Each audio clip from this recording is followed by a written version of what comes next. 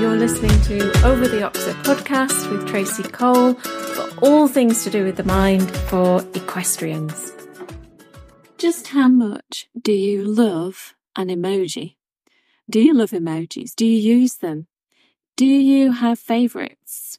If you were sending a quick message to a friend, would you put a smiley on the end or something else? If you're talking about horses, do you like put the horse's head or carrots? Do you think they kind of make the message easier to read, gives a sense of fun? Why do you use emojis? Why do we all use emojis? And some people use stickers, of course, as well. Why do we do these things? And how on earth is that linked to riding? Well, let's find out. When you put an emoji on a message, it's usually because you want to convey some kind of emotion. You want to say in a friendly way. Maybe you've got a message where you want to ask someone to do something or stop doing something, but you want to say it in a friendly way. You don't want it to come across too harsh, and so you might put a little smiley on or something else that's really relevant. Otherwise, you use it purely for fun, just to show that, it's quite funny. And also, if you find a new emoji or an unusual one, then they're quite good fun too, aren't they? You're like, oh, I didn't know there was an emoji for that one. But human brains love things like emojis, and the powers that be that designed emojis know this. And they know that things like GIFs and stickers, all those types of things, the human brain adores. And it adores them because it's a really quick way to communicate. When you think about what an emoji says, it can say an awful lot that might take a fair few words to say. If you can't hear somebody's voice, if you can't hear their tone, if you're not really sure whether they're being jokey or sarcastic, an emoji can sort of help you to understand what the tone is, or help you to send a message with the right tone. And the unconscious mind works best with symbols. It enjoys language. There's no problem with language whatsoever. But for a preference, it prefers symbols. And so emojis being symbols are perfect for the unconscious mind. What's happening when we use an emoji is that because we have our own personal meaning for that emoji, then we see it and the brain goes through its filing cabinet of meaning, and it very, very quickly, really, really rapidly searches through, what does that emoji mean? What does a symbol mean? Maybe you've never seen that symbol before, so it has to do it quite rapidly and say, okay, we haven't got a perfect match for this, but we've sort of got a match. We're, 80%, 90% if we match it to this other symbol that we've seen before.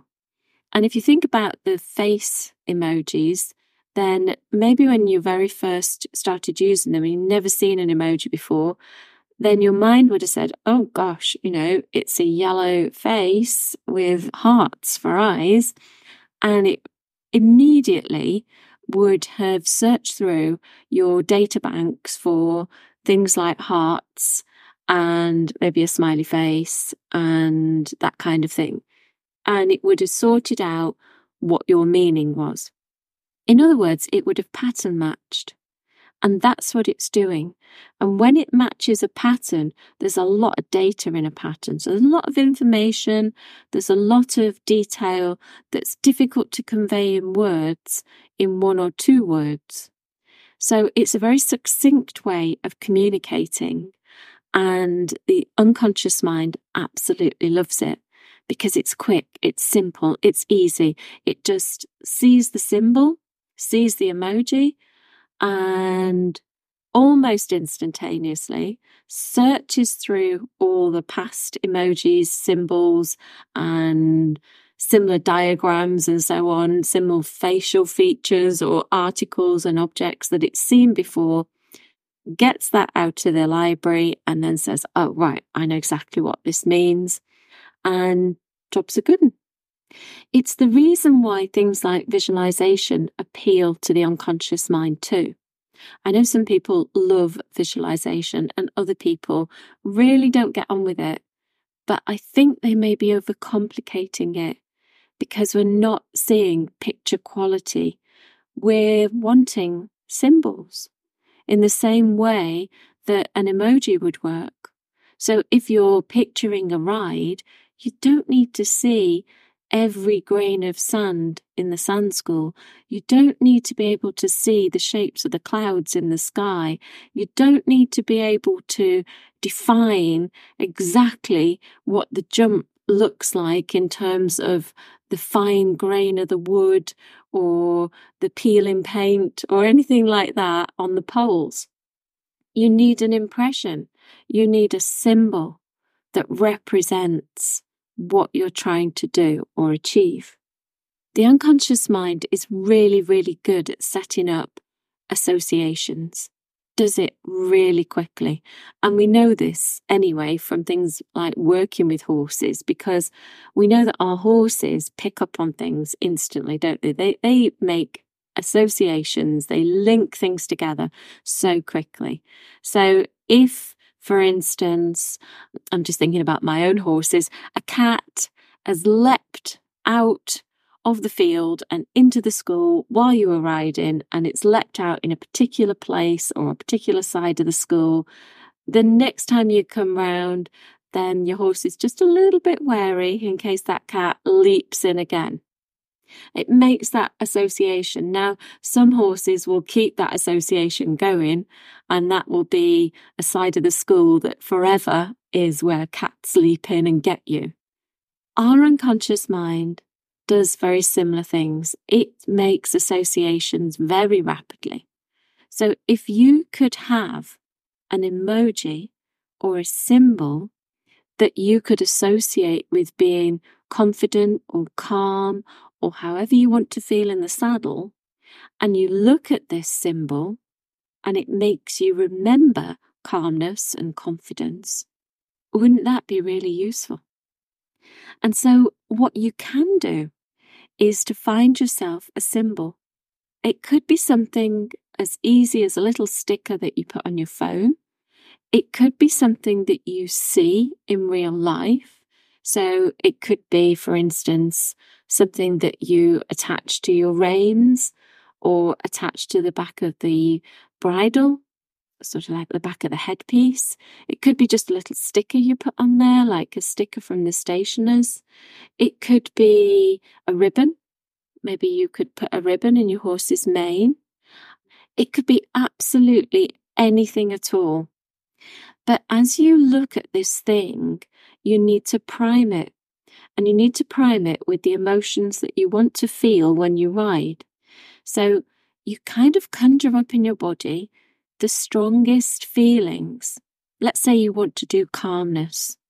You conjure up in your body absolute calm. And you might even slow your breathing down, and you feel totally and utterly calm. You can feel that your whole body is becoming calmer and calmer. The muscles are releasing. Your breathing is nice and steady, rhythmical and slow. And you feel yourself edge towards calmness more and more. And then what you would do, you would start to look at your symbol. And you'd look at your symbol as you go into that calmness. And as you maintain the calmness and sink even deeper into it, keep looking at that symbol. And then when you're ready, when the calmness is just starting to fade, you look away. Now you can do it once, or you can do it 10 times. Depends how strongly you want to prime your emoji, your sticker, your ribbon, or whatever object you're using as your symbol. If you want it stronger, you simply repeat the process all over again.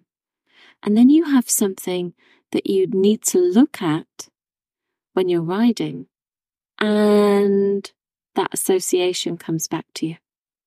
So you might want to think about something. It depends what style of riding you're doing. It depends whether you're hacking or you're galloping or you're jumping or you're trying to do a competition as to what kind of symbol would work best for you. It may be a through the ears photo.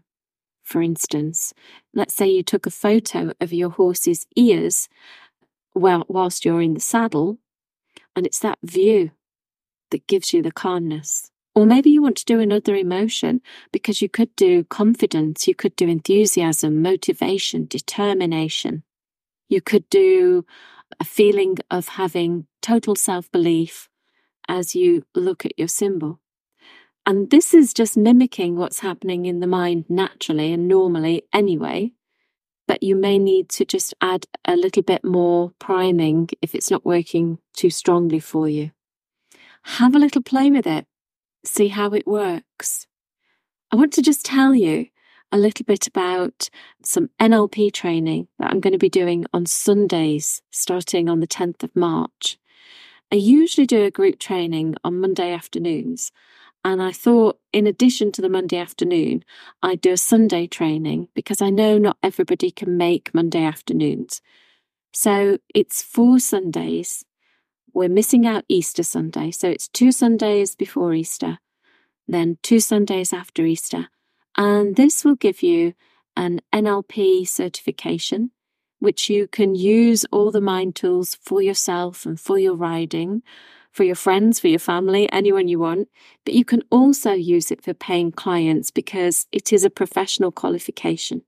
You don't need any prior knowledge whatsoever, just an open mind, maybe a sense of fun. It's all on Zoom. So you can come along, you can sit in your pajamas, you can have a nice cup of tea, coffee, chai, hot chocolate, water, whatever you want. You'll learn the NLP in, shall I say, the correct way. Oh gosh, that's a bit controversial, isn't it?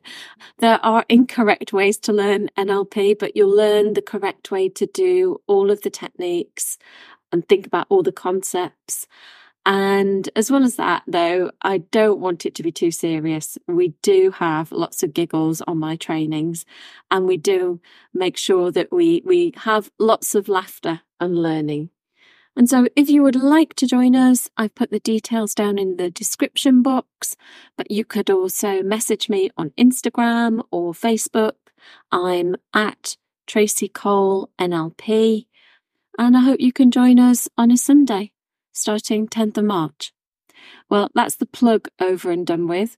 My other small announcement is that I'm going to be away next week. I'm going to be in New York, of all places. So I'm going to have a little break from the podcast just for a week, and I'll see you again really soon. Take care. Thanks ever so much for listening.